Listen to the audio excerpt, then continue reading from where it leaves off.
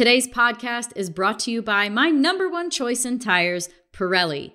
And since I used to be a race car driver, I know a thing or two about tires. The iconic tire brand is known for its long tradition of innovation, advanced technologies, and high-quality products. Pirelli recently added the new Scorpion All-Season Plus 3 to its American range. Developed to go the distance, it comes with a 70,000-mile tread-wear warranty. Choose more mileage, more comfort, more control with the new Scorpion All-Season Plus 3. Ask your local dealer for a tune-up. Trust me, I'm a driver. You know, it's like when the Fresh Prince calls, like you take the meeting, right? I never aspired to write a memoir or ghostwrite or write for a celebrity or anything. But I think for me, it was super interesting just because what I get really excited about and really interested in is just human psychology. It's why do people do the things that they do? What makes them tick? To me, it's just, he's like one of the most interesting case studies in the world. And so for me, it was just a pure joy to kind of get to know not just him, but like kind of what makes him tick, his personality, where he comes from, the failures that he's been through, how he reacted to those failures. We had a good chemistry. I think our skills balance each other out really well. Like, he's always super happy-go-lucky, and I'm just a cynical bastard. I just want to live in the darkness. And so when we came together, it was actually a really nice balance. Hello, welcome to the Pretty Intense podcast. Thank you so much for joining. I am really, really excited about the guest today. Maybe you've heard of him. His name is Mark Manson. He is an author. He also started off in blogging, so he's a big blogger, but his books have sold over 13 million copies.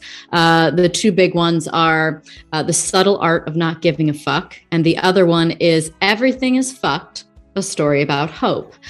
He's also, maybe you've seen, also written Will Smith's book called Will, a really authentic guy in digging into his life. And as he shares in the episode, more comfortable sharing his real life scenarios than coming up with a fictitious story, which we talk about quite late in the episode about kind of things that he's inspired to do moving forward. But you know, a lot of this was just talking about, his evolution as a person and where he's at and just kind of the shift that he's made on his own and the things that get him excited now. But of course, we definitely got into his main topics. And of course, the main one being relationships. He just had some really great nuggets of information and perspective, simple one sentence statements that are like, wow, about relationships and the way that it should go. And, the sort of romanticism of a relationship, but then also looking at what real life relationships look like and being realistic about that. And then of course, the whole idea of just taking accountability and looking at yourself and really unpacking all those patterns that you see emerging in your relationships so that you can step into the one that you want and be able to show up fully and let someone see you fully, which is part of the game. If you like this episode and other episodes that you've heard, please click on the subscribe button to get the notifications when another one's out. How are you? I'm great. How are you doing? Nice to meet you. Nice to meet you. I'm very excited about this. I've been reading all of your many, many Instagram inspirational posts for a long time. Cool. Did you post something that you weren't going to do that anymore? I'm like, see, it's like my half-assed retirement, where it's How old are you? I'm 37. I'm 39 and I'm like just starting companies again. Come on, Mark. It's valuable. We need it. I know. Well, so the thing, I wrote a newsletter in December saying that I'm going to kind of gradually phase a lot of kind of the personal development content out over the next year or two. So it's not like I'm stopping. It's just I'm going to kind of slow down. I've been grinding at this for 13 years. Mm-hmm. And at a certain point, you just start repeating yourself. And Sure. So there will still be content. I've got a great team behind me who's excellent at taking things I've written and repurposing them and putting them on Instagram and Twitter and all that. So there will be content for a long time, but just in terms of where my creative focus is, Sure. It's going to start kind of moving on to other things. Well, that actually is a quick and easy early sort of pivot into the concept that you write about what you're dealing with, and that, you know, the books and the blog, and it's all a reflection of what you're going through yourself. And so I'm curious then what it is that you're into now and what you've decided to give a fuck about now that's new. Yeah. So it's funny because, you know, I kind of stumbled into this business, if you want to call it that, on accident. Like I would describe myself as an emotionally dysfunctional person 10, 12 years ago. My relationships were disastrous. I didn't really manage myself very well. But I loved writing and I was good at it. So I kind of like wrote out my therapeutic process very publicly, and it kind of took off and became very, very popular. And that was great. Like it was great because it helped me a lot. It helped me sort through all my shit. And it helped other people too, because other people could relate and kind of follow along or try things I was trying or whatever. But then there's a little bit of a catch-22 where like I'm good now. Like I'm in a really good spot.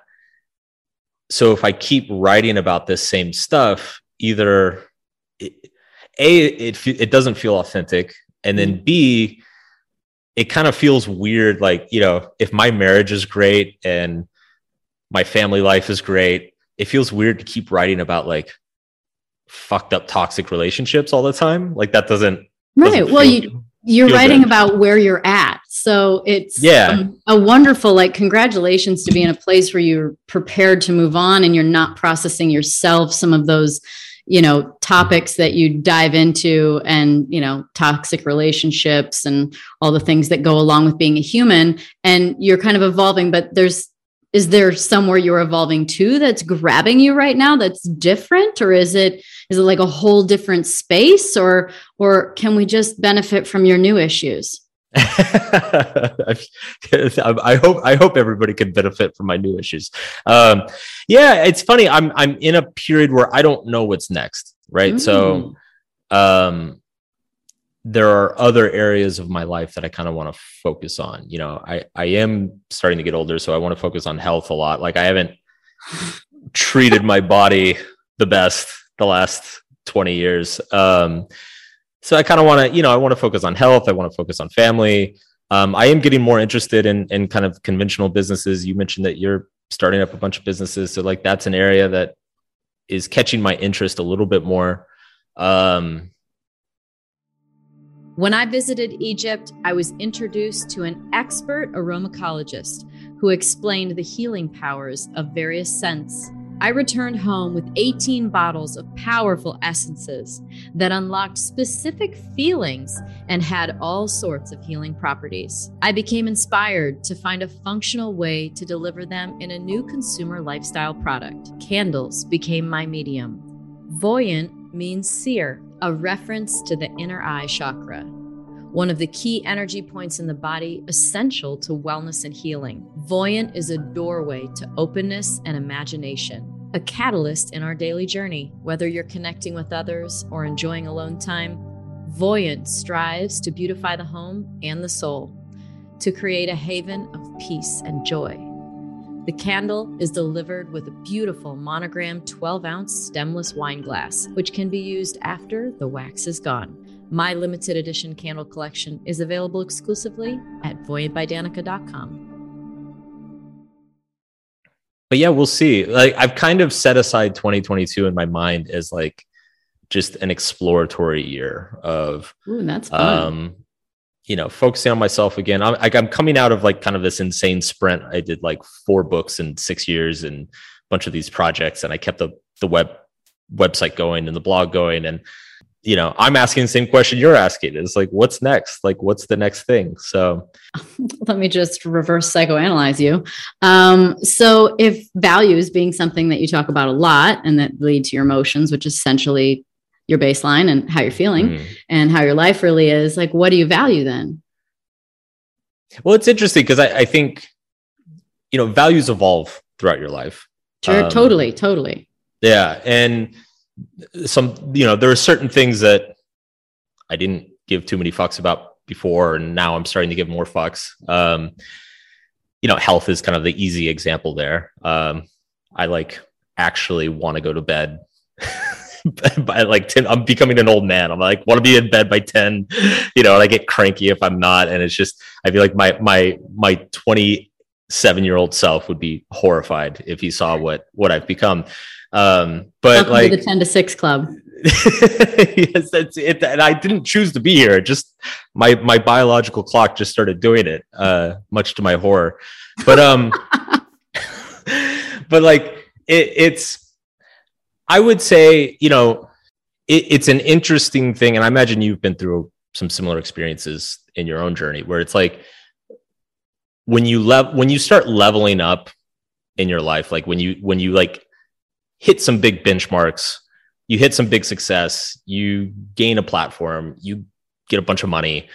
The questions start changing, and it starts to become much, much less of oh shit, what do I have to do to make it? And it becomes much more of okay, how can I give back? Or, what's my legacy going to be? Or, how do I actually want to be remembered? Or what are the opportunities that I now have that I didn't have, say 5-10 years ago? Mm-hmm. And so I think a lot of this is kind of that transition as well. I think I'll always write, and I like writing books, but there's a lot of space in between the writing. There's a lot of just time to do other things and to work on other things. And so that's kind of what I'm trying to figure out at the moment. Is that where writing Will Smith's book came in, where it was just kind of this sort of trail off of your own content into someone else's? Have you written other people's books? I don't know. No, just his. Okay. Okay.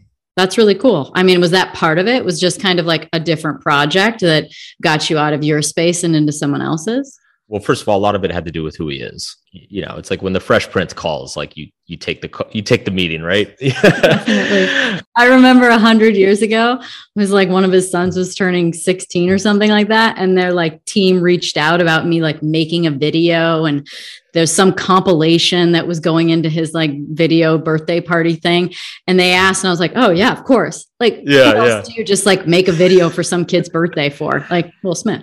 Yeah, I never aspired to write a memoir or ghostwrite or write for a celebrity or anything. But yeah, when it's him, it's all right, you go talk to him. And it was a great project. I think for me, it was super interesting just because what I get really excited about and really interested in is just human psychology. It's why do people do the things that they do? What makes them tick?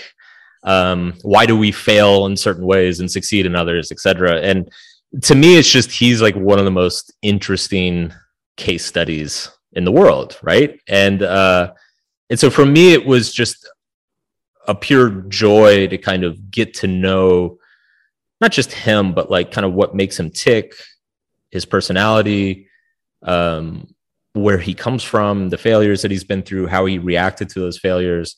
And then on top of that, he and I, we had a good chemistry. I think our skills balance each other out really well.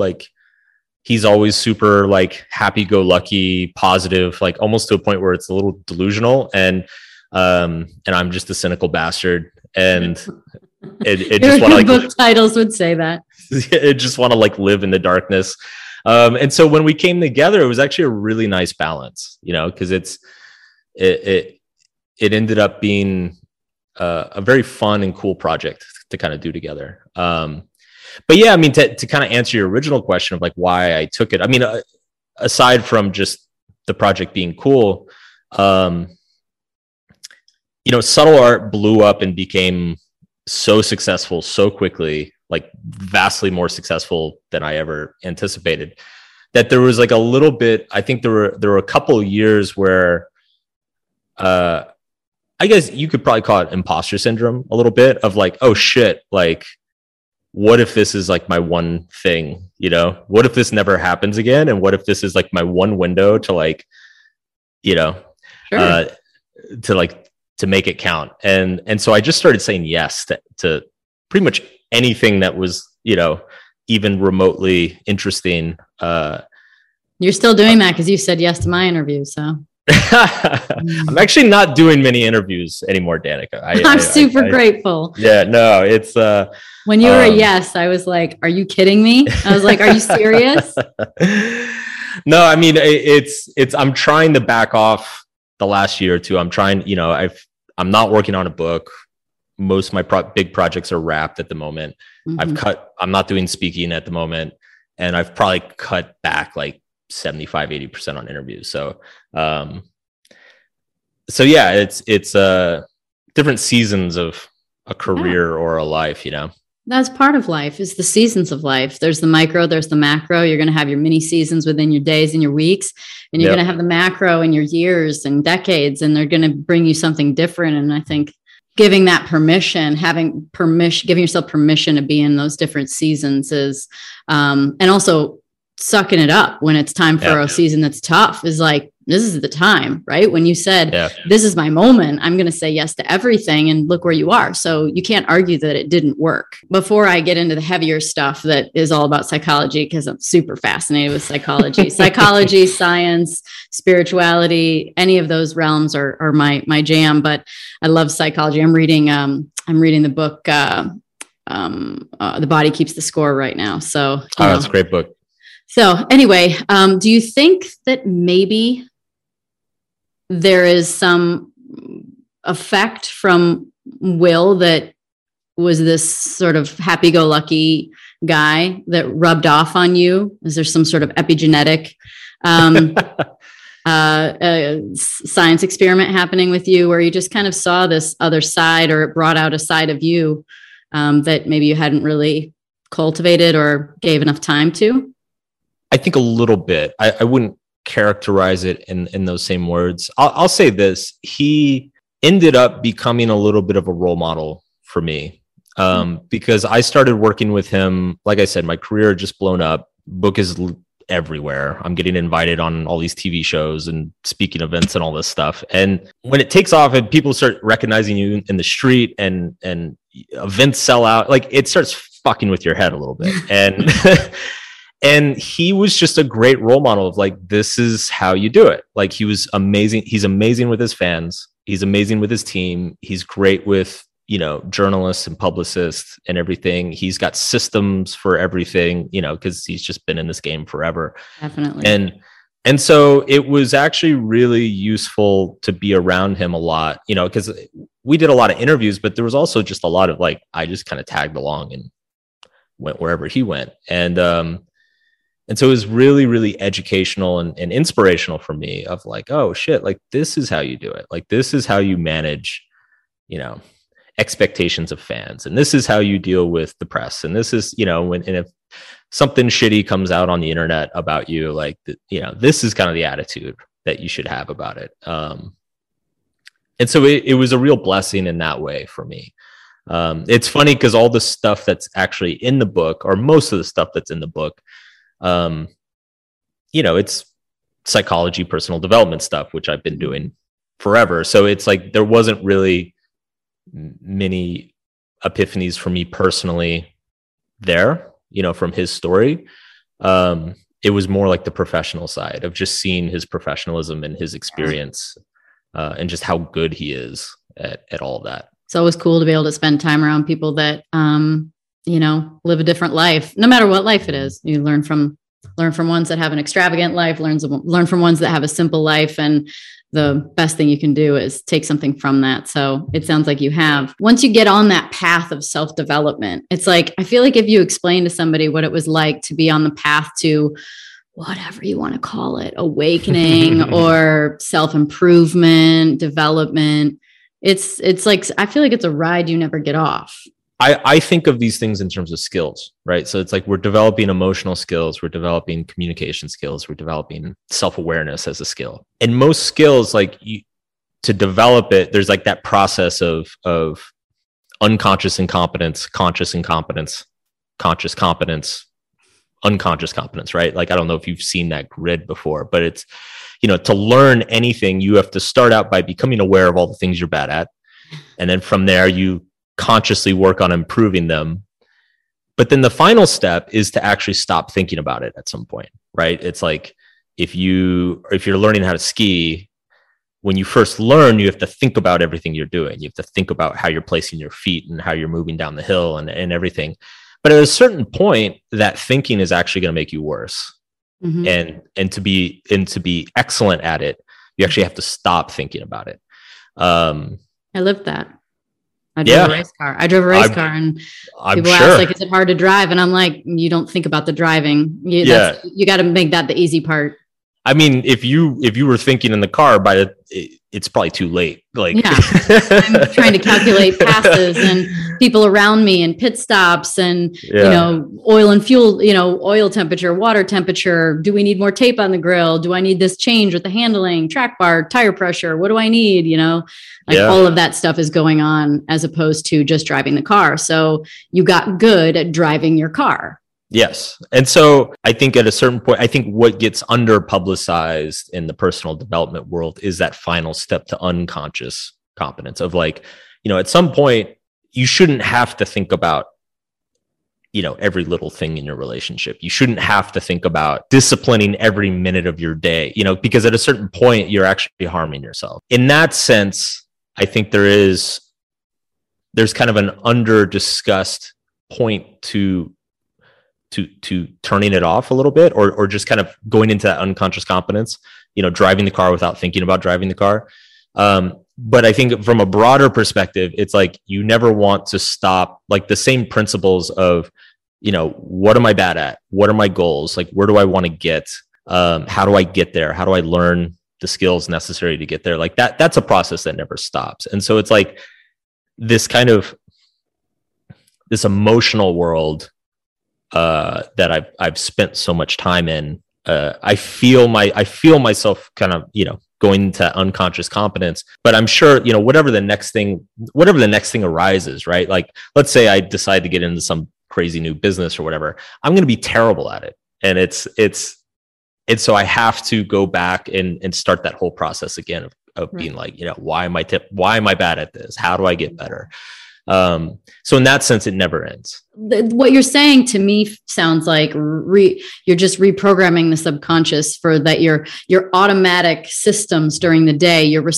There's two parts, I think. That it sounds like, your systems are in place to whether it is however you deal with yourself or how you relate to other people, that you've done a really good job of excavating that and healing that, integrating parts of yourself that were not integrated before. And also additionally, probably, I think that this shows up in triggers, right? Like, so that's the other part of the work, is just identifying when you're actually being triggered, right? And allowing that work in. So it kind of leads to the question I was thinking of, which I think is like really kind of dives into the start of this and really like gets into psychology, is that, do you think it's possible to heal the aspects of yourself that are triggered and then project onto other people, or are unhealthy, perhaps an unhealthy relationship and an action that you take as a coping mechanism? Is it possible to actually get to all those things without unpacking your childhood and understanding your relational how you relate to your mom, your dad, your caretakers, the traumatic events throughout your life? And I'm not talking about getting your arm cut off, but I feel like we're all getting a little better at understanding trauma. It's just a really emotional thing that happened to you. And it doesn't have to be big on the outside. It just feels big on the inside. Do you think we can get to that without getting to the family and getting to the roots and the childhood and inner child stuff? I don't think so. And I wish I could say, yes, here's a shortcut, here's the super secret shortcut that heals trauma without actually having to like dig into your past. I mean, ultimately it's, the way the human brain works is it's a trigger and response mechanism, right? It's like, it's a pattern builder. And the earlier you go into your life, the more fundamental those patterns are. The more they underlie everything else that has come since. And so that's why it's like, if you have dysfunction somewhere in your life, and it could be anything, it could be, struggling with anxiety, it could be relationship problems, it could be, imposter syndrome or self-sabotage or, substance addiction, all these things. Like there's some, ultimately what that dysfunction is a pattern in your brain that's not healthy. It's not working. And you need to go break that and kind of realign it. And generally speaking, it's, the bigger the dysfunction, the further down the stack of patterns you have to dig to. And it's like, I think it's funny, the whole like digging into the childhood thing and figuring, mom didn't hug me enough or dad said this or that. Like it's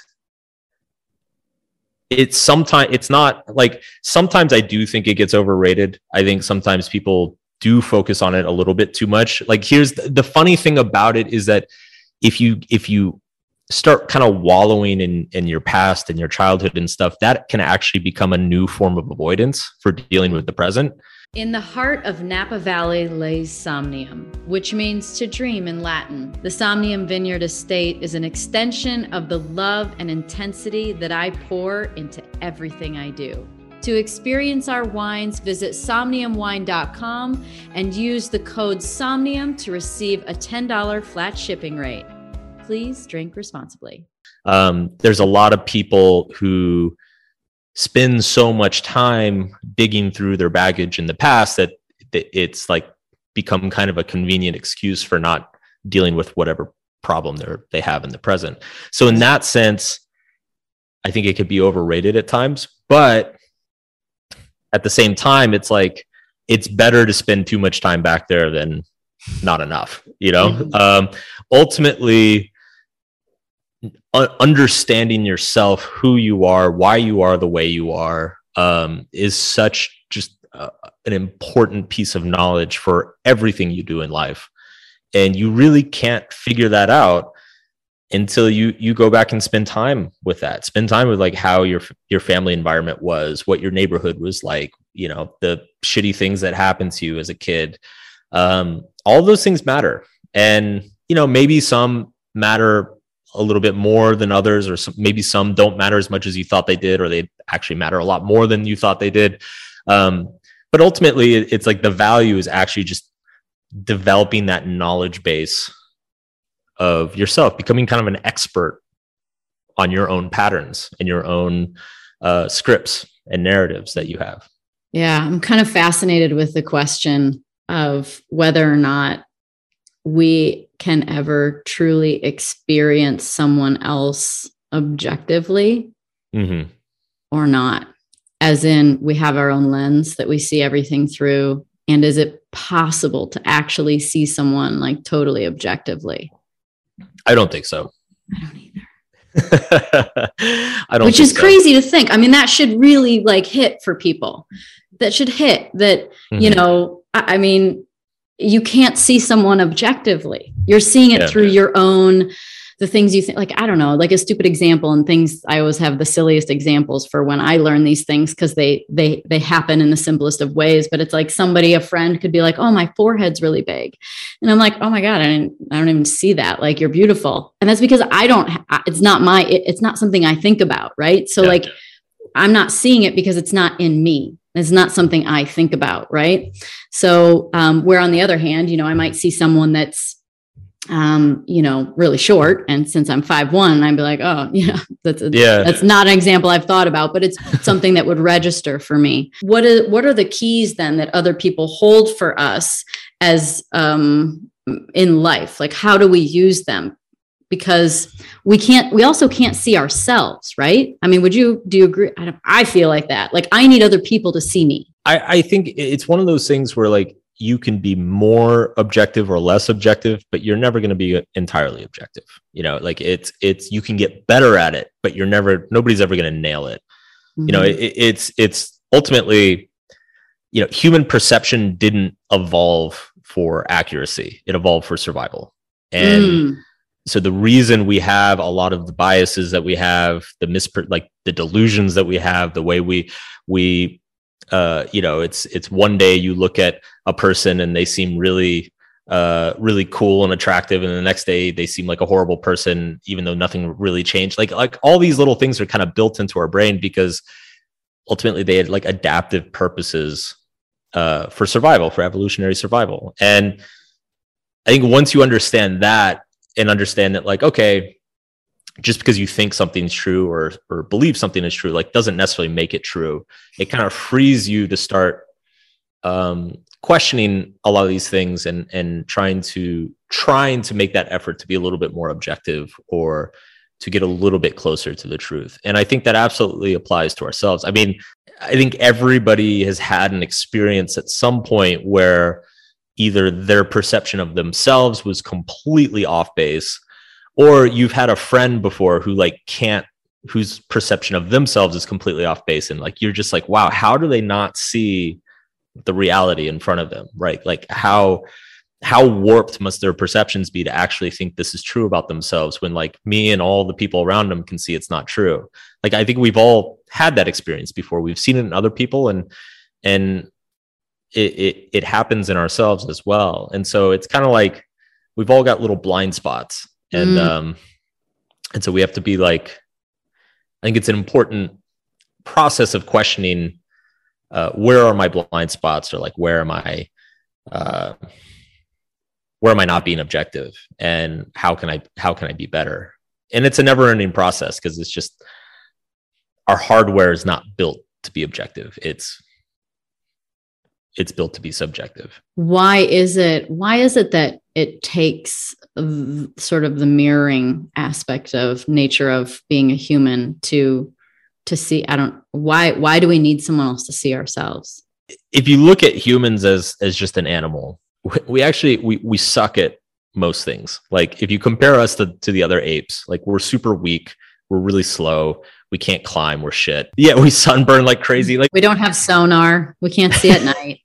Can't swim, we're shit. Like, it's if you were to like put us on paper next to like most of the other like great apes and a lot of other mammals and stuff, like, we're very mediocre at most things. Like, the human superpower, the reason why we are so dominant on the planet, is we developed language and social relationships and the ability to cooperate. And so there's like a very fundamental, like arguably the most fundamental piece of our psychology, is that we find meaning in relationships. And so we're just very primally driven to want and experience intimacy and love and camaraderie and have a supportive network around us. Like, it's if you look at all the data on well-being and happiness and longevity, it's like its relationships are always first, and then everything else is like distant second, third, fourth. And so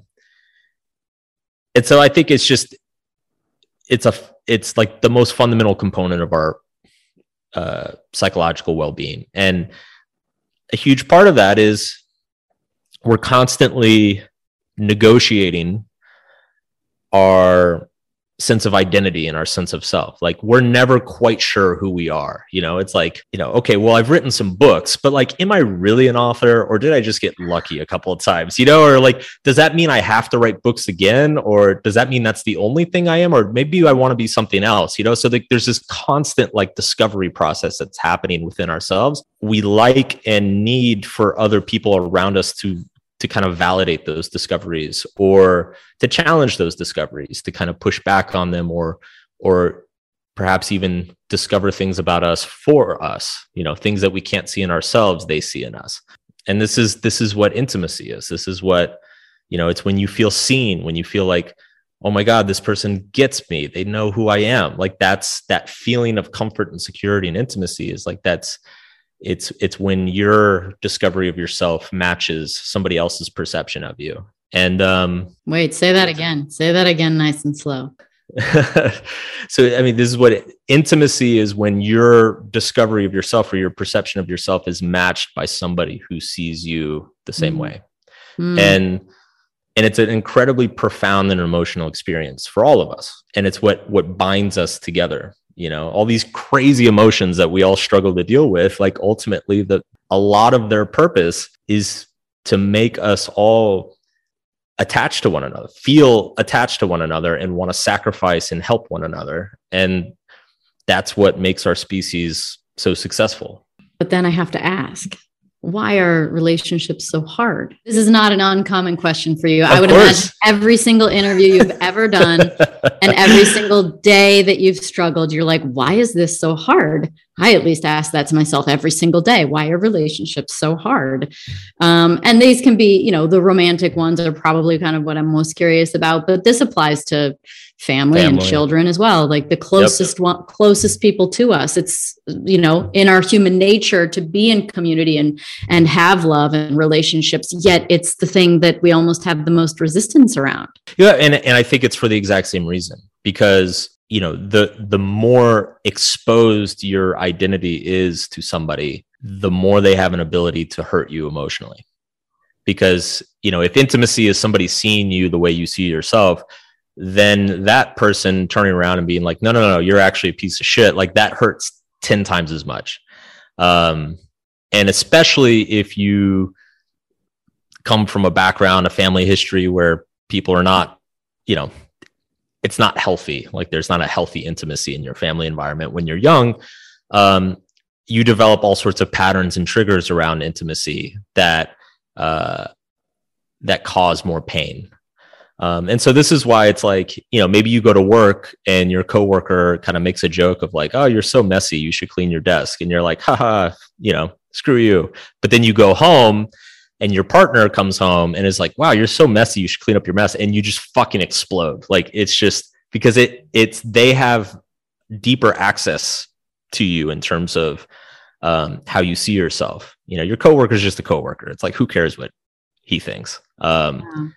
But when it's your partner and they've seen all of you and they know all of you and they have access to all of you at all times, and then they say something and especially if that something has a long history of causing you pain in your life, it can just set you off. People run. That's why, right? I'm just thinking of real life scenarios in my own head. And like you say something to someone and it isn't even meant to be harmful, but there's truth there. And it's like, there's the ego comes in and is like, oh, hell no, we're not having that. Well, yeah. And then it's fight or flight, so it's either fuck you, you piece of shit, let's get into it. Or it's like, all right, I'm out of here.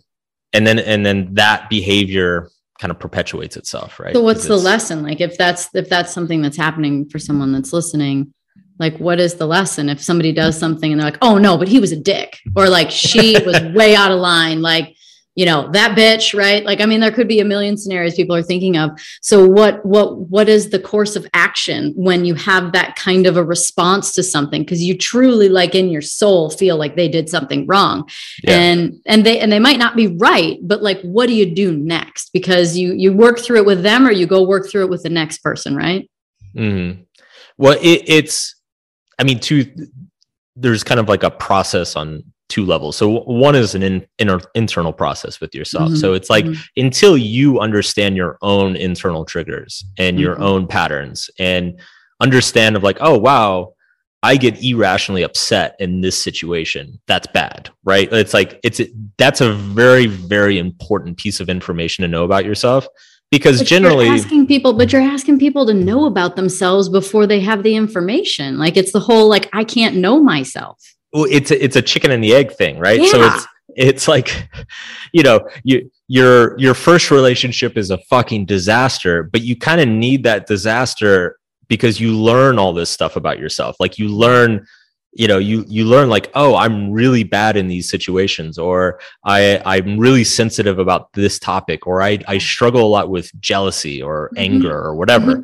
And then you get into that next relationship and you're able to kind of see like, okay, the partner's changed, but the same problem is happening. So maybe it's me, and then maybe that one fails. So you get to another relationship and it keeps happening. You're like, okay, now it's definitely me. Like now this is definitely my fault. I don't know what I'm doing. Like that in my life. So yeah. You're like, I don't know what you're talking about. I know really well with you.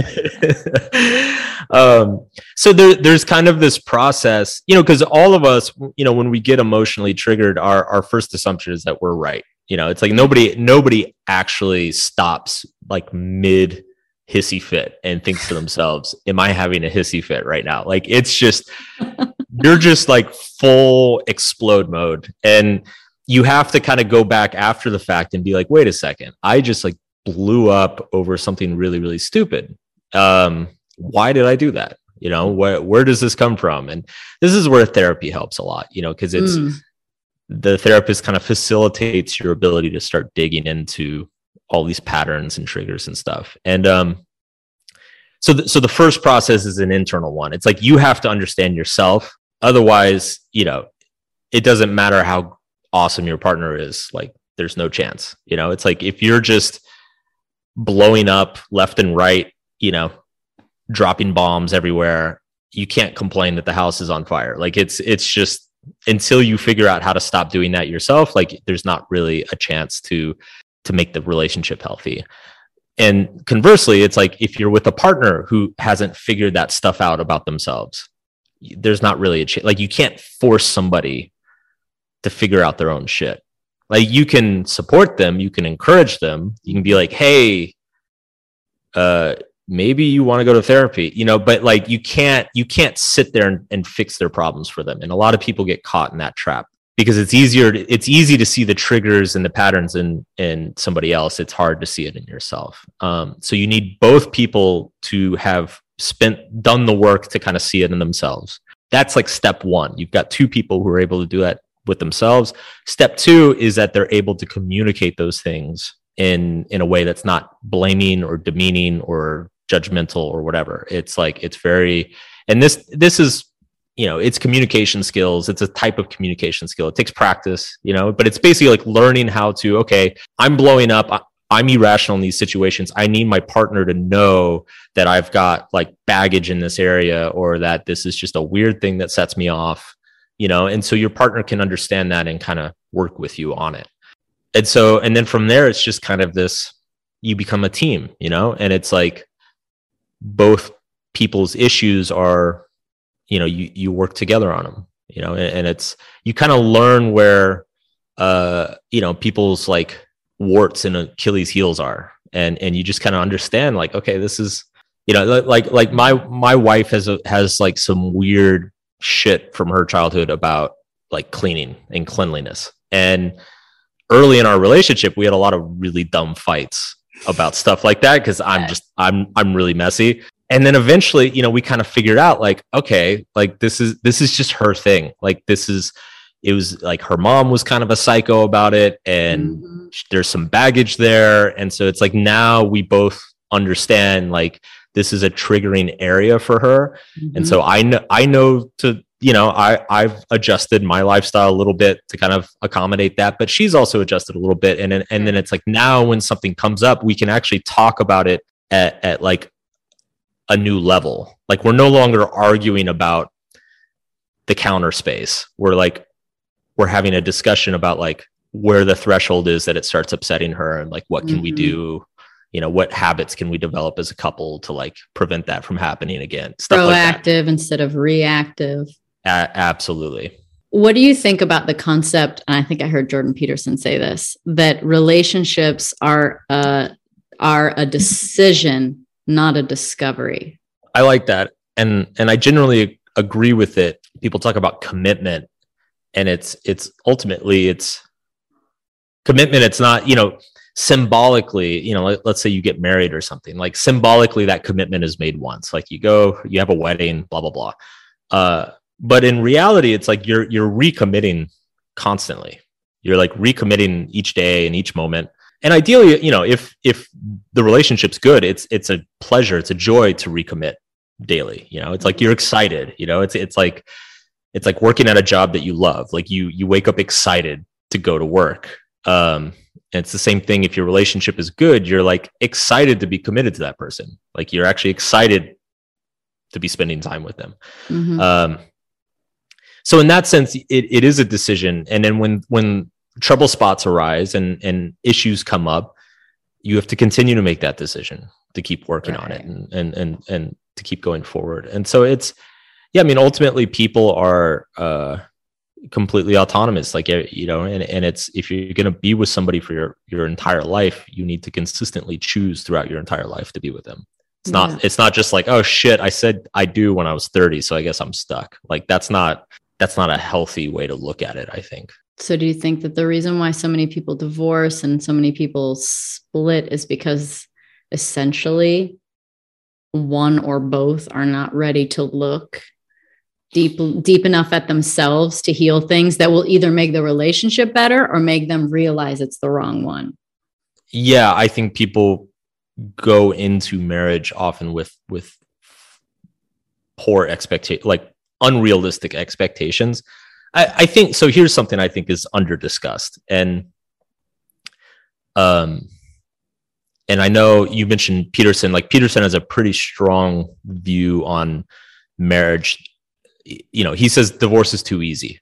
That we should actually make it more difficult to divorce. And I mean, I don't know if I agree or disagree with that, but I think one thing that is not talked about very often is that the concept of marriage has evolved over the past 100 years. I mean, it's actually evolved throughout all of human history. It's been very different from century to century, but especially the last 100 years or so, the concept of marriage has evolved quite a bit, and the expectations of marriage have evolved quite a bit. So like, I think we live in a society that is, people are way more independent than they were, say, 50 years ago, 60 years ago. Women in particular are way more independent than they were 50, 60 years ago. People are more conscious about these issues. They're more aware of personal development.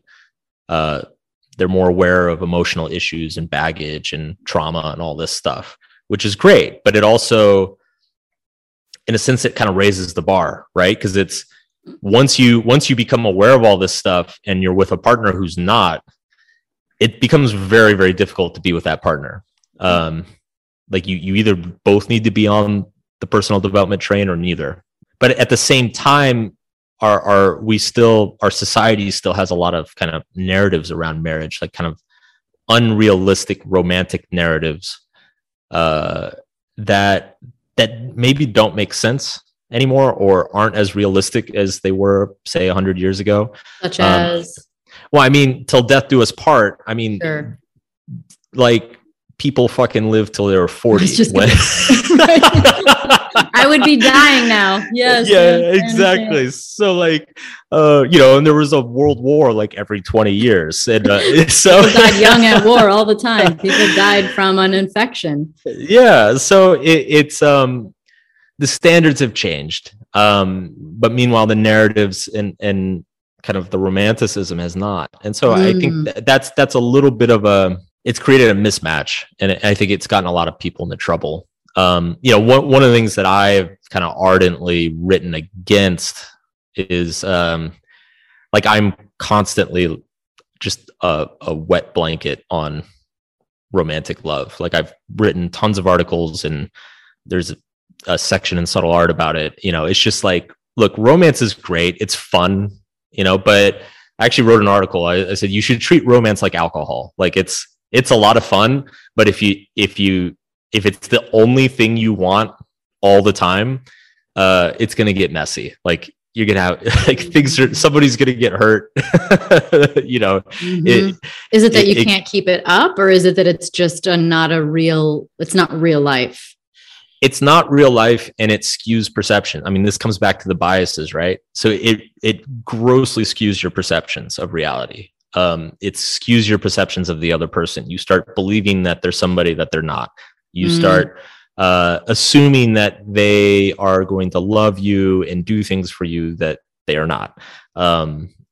You assume things about your own life that are going to happen that are not. So romantic love, it is the alcohol comparison was done very, very consciously because it's kind of like being just absolutely head over heels with somebody and obsessed with them. It's very akin to being drunk. Like it feels good, you're having fun, like it's a great time, the sex is going to be really good, but but you don't see straight. You're not seeing straight, and you actually don't know who you're going to wake up with in the morning, and there's the come down. Exactly. And so at some point you're going to hit that, you're going to wake up and you're going to look over and you're going to be like, oh shit, who is this? Like I don't know this person, you know? So you have to be very careful with it. I mean, romance is great, but it's the same way, you know, you don't want to drink all day, every day. You know, you just want to drink on special occasions and, you know, maybe, you know, Friday night every now and then or whatever. Like it's the same with romance. It's like your relationship should not be based on romance. Romance should be a nice little supplement for the relationship. So what's real life then? What is when you're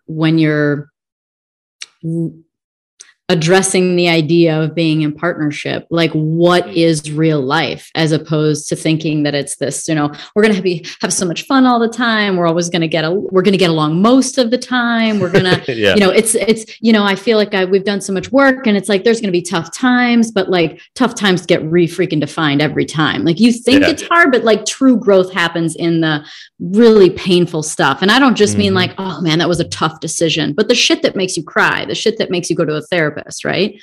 Yeah. So what should be the aspirational goals? If you were making a movie about the modern day relationship and not the Hollywood, you know, scene of like, you know, they end up together in the end and, you know, make out in the rom-com, what does that movie look like? By the way, I'm the worst person to watch rom-coms with because all I do is just complain about how I'm like, God, this guy is he's so codependent. This is really unhealthy. Oh, yeah, know? Totally. What an avoidant.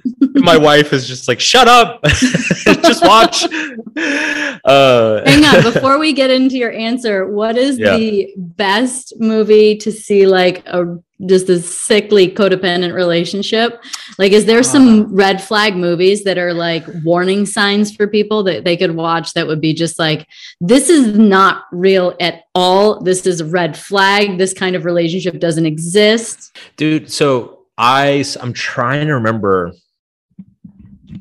So I don't see rom-coms usually when I see a rom-com, it's because I'm, you know, my wife's watching it and I just get sucked in. Right. I don't remember what it's called. There's one with Drew Barrymore and Hugh Grant. And Hugh Grant was like I think it was Hugh Grant, but he was like used to be a rock star. He was like a one-hit wonder rock star, but it's like, you know, 10, 20 years after his career kind of ended. But he's still kind of stuck in the past. Anyway, I forget what it was called, but I think it was him and Drew Barrymore. I ended up watching it and I was horrified. Like Hugh Grant's character, it's like, it's borderline stalking. You know, he like gaslights her constantly, makes her think she's crazy, like follows her in the restaurants and stuff. And it's like, it's treated as romantic. I think it was made in like the mid 2000s or something. And, you know, in the movie's like, oh, this is so romantic. They're going to end up together. And I'm like, this is horrifying. Like, this is like, yeah. So anyway, that I don't remember what that was called, but that one was horrifying. There's actually a great movie came out last year called Promising Young Woman. That was very much like a critique of a lot of that kind of stuff. Like it was really well done where it was it showed a lot of the male character. I mean, there's a lot of crazy shit that goes on in it too, but there were male characters in that movie that kind of behave like kind of the classic rom-com guys. And so you spend half the movie thinking like, oh, he's a good guy. He's in love with her, you know, it's going to be great. And then, you know, but the movie actually shows how fucked up it is. And like how a lot of the stuff that you think you're being a good guy, you think you know, he's being romantic or whatever, but it's like, it's not healthy. Anyway, so basically don't watch rom-coms if you want to understand how relationships should go. Yeah. Or watch them as an example of what not to do. Like if a guy shows up in your front yard with a boombox over his head, like shouting your name in the middle of the night, get away. Like just get away. Run the other direction. Got it. Yep. Note to self. Okay, now we're putting this into. Now we're modern day humans. We have now decided that we need to look at our childhood and our trauma, and we want a healthy relationship. What does that look like? I mean, yeah, okay, there's sprinklings of romanticism, of course, right? But then there's also like practicality. Like, how does real life look with somebody? Yeah. So I conceptualize this as kind of two categories. I wrote an article about this, my God, forever ago, probably like 10 years ago. So there's chemistry and there's compatibility. And chemistry is kind of like, it's the emotional personality side of things. So it's like, you go to dinner and you talk for 4 hours and it feels like it was 30 minutes. It's like somebody who gets you click together, you make each other laugh, like you kind of forget the time's going by. Like it's the experience that we all look for. And it's a very important experience. You want to have that with a romantic partner. The problem is that people mistake chemistry for compatibility, which is what compatibility is similar values, similar worldview, similar life goals, aspirations. And those are like the boring nuts and bolts of a relationship that are not super sexy to talk about a lot of the time, but are equally, if not more important than the chemistry stuff. And the classic mistake that people make is they find somebody they have tons of chemistry with, but they have no compatibility. Their lives don't line up. They've got huge barriers to being together. They've got major differences in their worldviews or what they care about, who they want to be. And this causes a lot of friction. And the problem is that friction can actually make things feel more romantic. It starts to become kind of this like, oh, but we love each other, so we're gonna find a way and all this Love shit. conquers all. Exactly. So like I had a really good friend, one of my best friends from college. He is he's Indian and his parents were from India, and he wasn't religious, but he grew up in a Hindu household and was not Christian and all this stuff. And he met, this was ages ago, this was back when we were in school, but he met like a evangelical Christian girl, and they just completely fell for each other. And they had nothing in common. She was hardcore like Jesus 24/7. He was like no Jesus. And by the way, like my parents might even be a little bit upset if they knew I was dating a white girl. Like it was just like nothing on paper, nothing made sense, but it was almost like that made it even more passionate because they were so into each other, Like so the Capulets and the Montagues. Yeah, it's like, yeah, it's a little scandalous, like and I remember talking, and this kind of comes back to how romance can blind you a little bit, make you drunk. I remember having serious conversations with him where he's like, I think we can figure it out. And I was like, are you high? Like, have you seen who you're dating? And he's like, no, I really think we can make this work. And I'm like, you're crazy, dude. Like, you're insane. I'm like, look, it was wonderful. It felt great, but it's like, this is not a long-term thing. People get so wrapped up in the chemistry and the emotion and the excitement and the romance that they neglect the compatibility things. And I would add to the compatibility thing what we were talking about earlier, that two people who have both done kind of the inner work to be capable of having a healthy relationship, like they've kind of gone through their own shit. It's like if you've done that work and the other person hasn't, they are not compatible with you. Like it's like if you're willing to sit down and kind of go line by line through your childhood and trauma and stuff and talk openly about it, and they're not, it's not going to work. Like it's just not. Yeah, the openness and the ability to face those things. Yeah, I think it's human nature to want to avoid them. Of course, it sucks. It hurts. In your experience or opinion, or for yourself, experience of yourself or others, what does it really look like to face those things and deal with those things? And I ask this because I just going, oh yeah, I'm a jealous person. I'm just a jealous person. Is that enough? Like, what does it really look like to integrate that part of you and to heal that aspect that feels that? Like, what's that? Should it be ugly? Should you see a therapist? Does it take a long time? Is it just a decision you make? Like, what does that actually look like? And I've written about this a lot. Like, it's not really happening unless it's painful. The term, vulnerabilities become very popular the last 10 years. Brene Brown's kind of been the big proponent of it, and vulnerability is really important. But I think what I've noticed, especially the kind of like the last 4 or 5 years, is that there's a lot of people who trick themselves by thinking that just because they're disclosing something means they're being vulnerable. Like I could tell you ugly shit about my past, but if I'm telling you in a way that like I don't really care what you think, and I don't really care what happens, it's not vulnerable.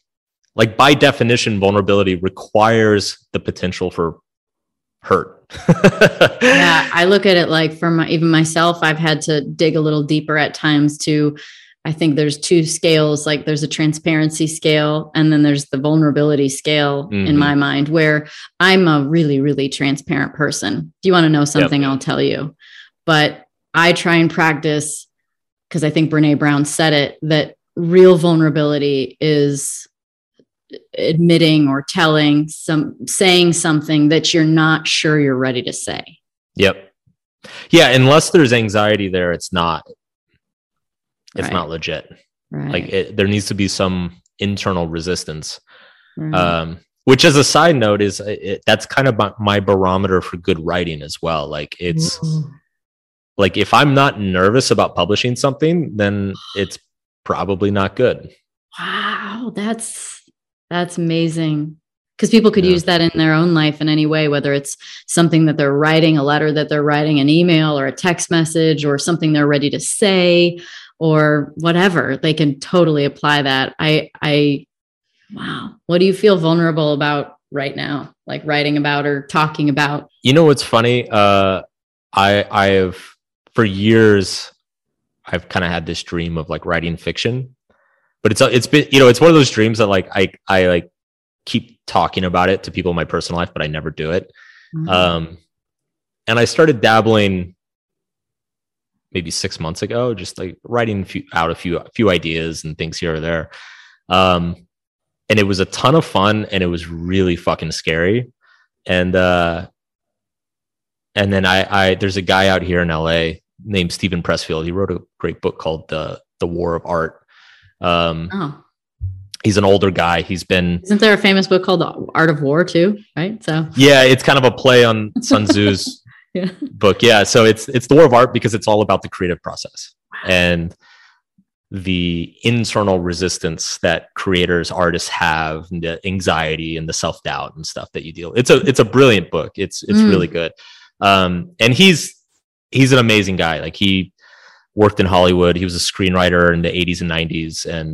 And then he started writing some fiction, and then he wrote a few nonfiction books, The War of Art being one. So he's like 70 and he's been through it all. And I was having breakfast with him, and he was kind of asking me the same question. You know, he's like, what's exciting you right now? Like, what are you, you know, and I kind of like listed all the projects that are going on and mentioned the Will book or whatever.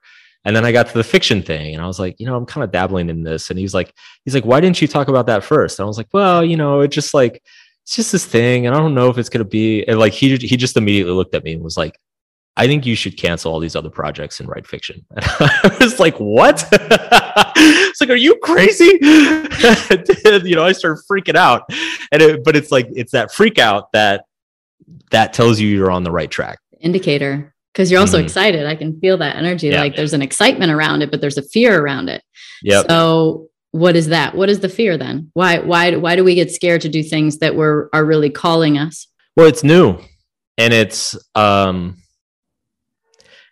you know, it's ironic. Well, this actually ties in really well to kind of that thing we were talking about with like transparency versus vulnerability. Like I've been writing self-help and personal development for so long, and I've been writing about my own issues for so long that it's actually my comfort zone, you know? So like, totally, you know, writing a piece about, you know, some fucked up thing I did when I was 22, like to me, that's just home base. Like, I don't know how anxious I would feel about that or how excited I would actually feel about that.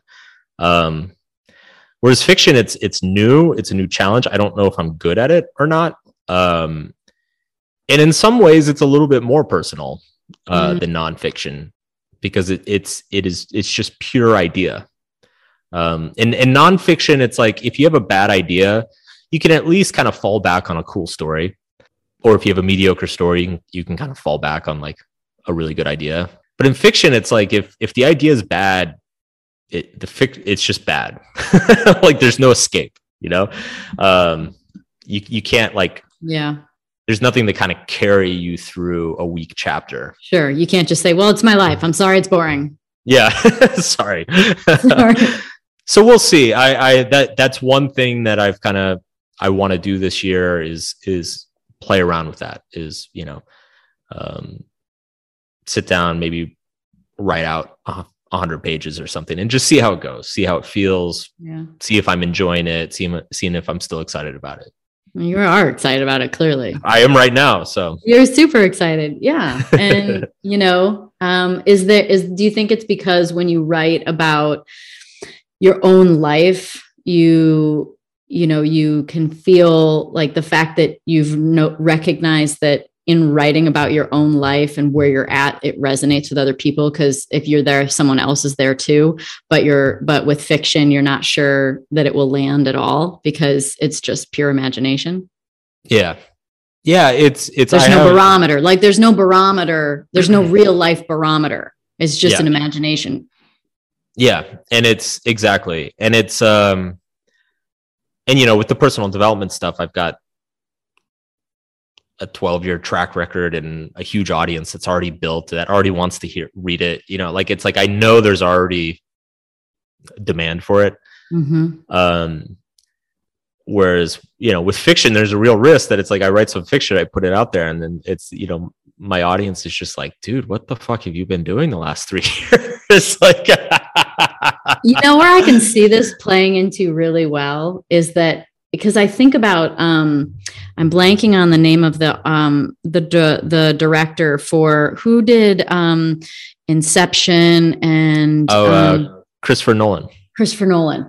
And so when you see these movies, they're fiction, right? I mean, this isn't a real, but you always wonder who wrote that, because they must be really fucking smart. Yeah. And they really must have some seriously deep thoughts and experiences and things like that bring this stuff all to the table. But yet you're putting it in the package of a movie of fiction.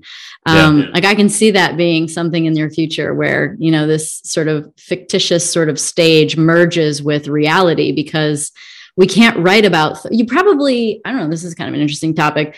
I mean, you have to have experienced or explored ideas in order to even have the imagination for it. I think so. And I think what you just described is kind of the bridge that's happening in my mind, because one thing I've noticed the last few years, well, first of all, I've kind of just run out of stories of it's like, I've only lived so many years of life and I've only screwed up so many times. So, you know, I've kind of run through, between my books and hundreds of articles, I've kind of run through like all the juicy stuff in my life, or most of it at least. And so I've found the last few years, like it's kind of hard to reach back and find something that really, I feel like, is powerful or resonant. I mean, you can only have so many life-changing experiences. So, you know, so it's funny because I found, actually, when I was writing my last book, Everything is Fucked, like there's a little bit of fiction in there. There's a little bit of historical fiction in there. And because I kind of just found, like, you know what, like this story kind of works, but it could work better. And I know how I could make it work better to explain this point I want to make. And so I was just like, all right, let's take a stab at kind of embellishing it and running with it a little bit. And it was a ton of fun. Those were like some of my favorite parts of that book. At a certain point, like my own life is a limited canvas. If I want to get a larger canvas, I need to kind of just free myself to invent characters and stories. I have a feeling you're going to do that. I have a feeling you're going to have a really fun 2022 with all kinds of cool information coming through and stories. And just, you know, I'm sure you're going to be able to see yourself in all of it. All right. Well, thank you for your time. I could go on and on for days about psychology and the human experience. People can just read your work, because at the end of the day, you know, as you said, there's only so much you can write about. And of course, you run out of your own stories because of how long you've been alive. But also, there's only so many approaches to fixing things. And it's just whether or not you fucking do them or you don't. Exactly. I just like to get as many F-bombs in as possible for you. Oh, I've got plenty. Do you want to drop some? Like you could. No fucks given. Go for it. Go. Yeah. It's we'll just fuck it. Yeah. But yeah, it's there's a reason why this stuff has been written about for thousands of years. Like it's because humans don't change. Like society changes, technology changes, culture changes, but humans don't. Like the same shit that helped people 2,000 years ago helps people today. And at a certain point you can only repackage it so many times. True. But I think that, I feel like you're actually just going to use another language to get to people, because there's no way your work doesn't parlay into fiction. And you're not making something up that you've never thought of or experienced or read about. And so some people, it's going to resonate more. Just like some people read to understand, some people write to understand, some people watch things to understand, and so maybe this is going to come in the form, this will be just a different form of communication with people that will get to a new group that will understand it through story. Last question, then what do you think is the first psychological lesson or story that you would write about? What fascinates you, I guess, the most about psychology, or what aspect of psychology? In terms of like writing fiction, like what's kind of piquing my interest at the moment. One thing, we've had all these superhero movies the last 10 years, right? Totally. And I don't know about you, but like I got kind of burned out on them at a certain point. And one of the things that frustrated me as I watched them is I was like, some of these superpowers or some of these like crazy scenes or whatever, like they would mess with these people's heads so much. Like if you could actually, have telepathy or something, like that would fuck with your identity and sense of self to such a great extent. It would ruin relationships. Like you could develop, like you could go on power trips, like, coming back to that point of like how our human perception is not objective, like it's malleable based on our context and our relationships. Like when you insert something like that into a person, I just think there's like a lot of emotional and psychological repercussions that are never explored in any of these movies. And so one area that I would love to play with is just like, like what's actually kind of like a realistic / dark view of like how this stuff affects people, how like a superpower would affect somebody, and see where that goes. Just see where it goes, see if it's a cool story, see if it's an interesting character. But like that's been like an itch that I've had for a few years now. Okay, so then another final question. It's like a photographer, just one more shot. So then what superpower, as an insight, what superpower do you wish you had? Oh man. Or do you think about the most? Because I bet there's something there. Like, do you kind of wish you could read people's minds? Do you wish you could fly? Do you wish that you could just blow people into an oblivion if they you wanted to with your hand, right? Like, what would the superpower be that you think about the most? Maybe not even want, but just think about. So the one I've thought about the most is reading minds. I actually think if you could read people's minds, it would very quickly turn you into a narcissist, because you would no longer like, so bringing it full circle, talking about intimacy, it's, for intimacy to work, there needs to be that anxiety of like, what does she think about me? Does she really like me? Or like, does she really believe me? Like there needs to be kind of a veil of uncertainty there. And as soon as you lose that, and there's no anxiety around human relationships, everybody just becomes very manipulable. Like that's kind of a textbook definition of a narcissist, is somebody who sees people as something to manipulate for their own pleasure. I think about that a lot. Like that would absolutely destroy a person, and then they would probably destroy a lot of other people around them. Have you ever experienced a narcissistic relationship? Yeah, to a certain extent. And I think I've been a little bit the narcissist in a relationship. Well, you must know then that if you admit or question whether or not you're a narcissist, you already really probably aren't. Yeah, but at the time, I never would have questioned that. Okay, got it. Wow. I mean, this is a miracle because the experts would say you cannot heal from being a narcissist. So this is one of those areas that like gets really tricky. So there's narcissistic personality disorder, NPD, which that is incurable, and that's probably like genetic based. And it's like, yeah, those people are just, there's no reaching them. Like they're probably just incapable of experiencing intimacy or empathy to a certain extent.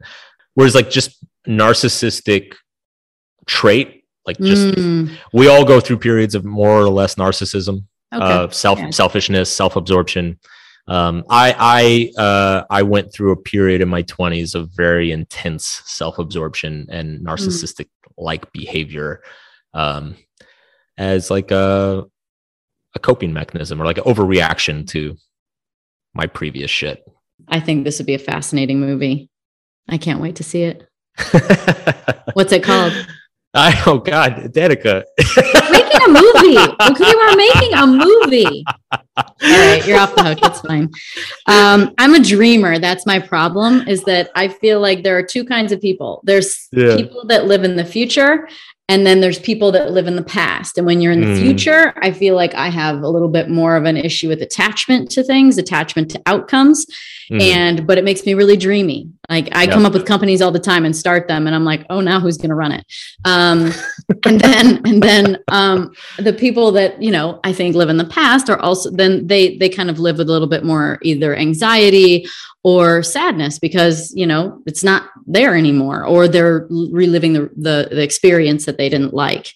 And so I'm sorry that I inflicted my dreamer on you. No, I love it. I love the attitude. I just, it's funny because it's like, I'm like in early brainstorm and you're like, yeah, what's going to be called? I'm just like, fuck, I don't know.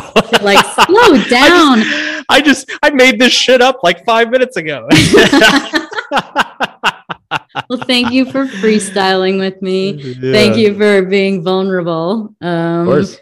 And thank you for your time. And I'm glad that your work will continue through all the mediums that you have to continue to help, because everybody's at their own stage in the process. And while you've moved on, that does not mean that everyone is right there with you. There are some, but there are lots of people that still need the work and still need the lessons. And thank you for sharing them.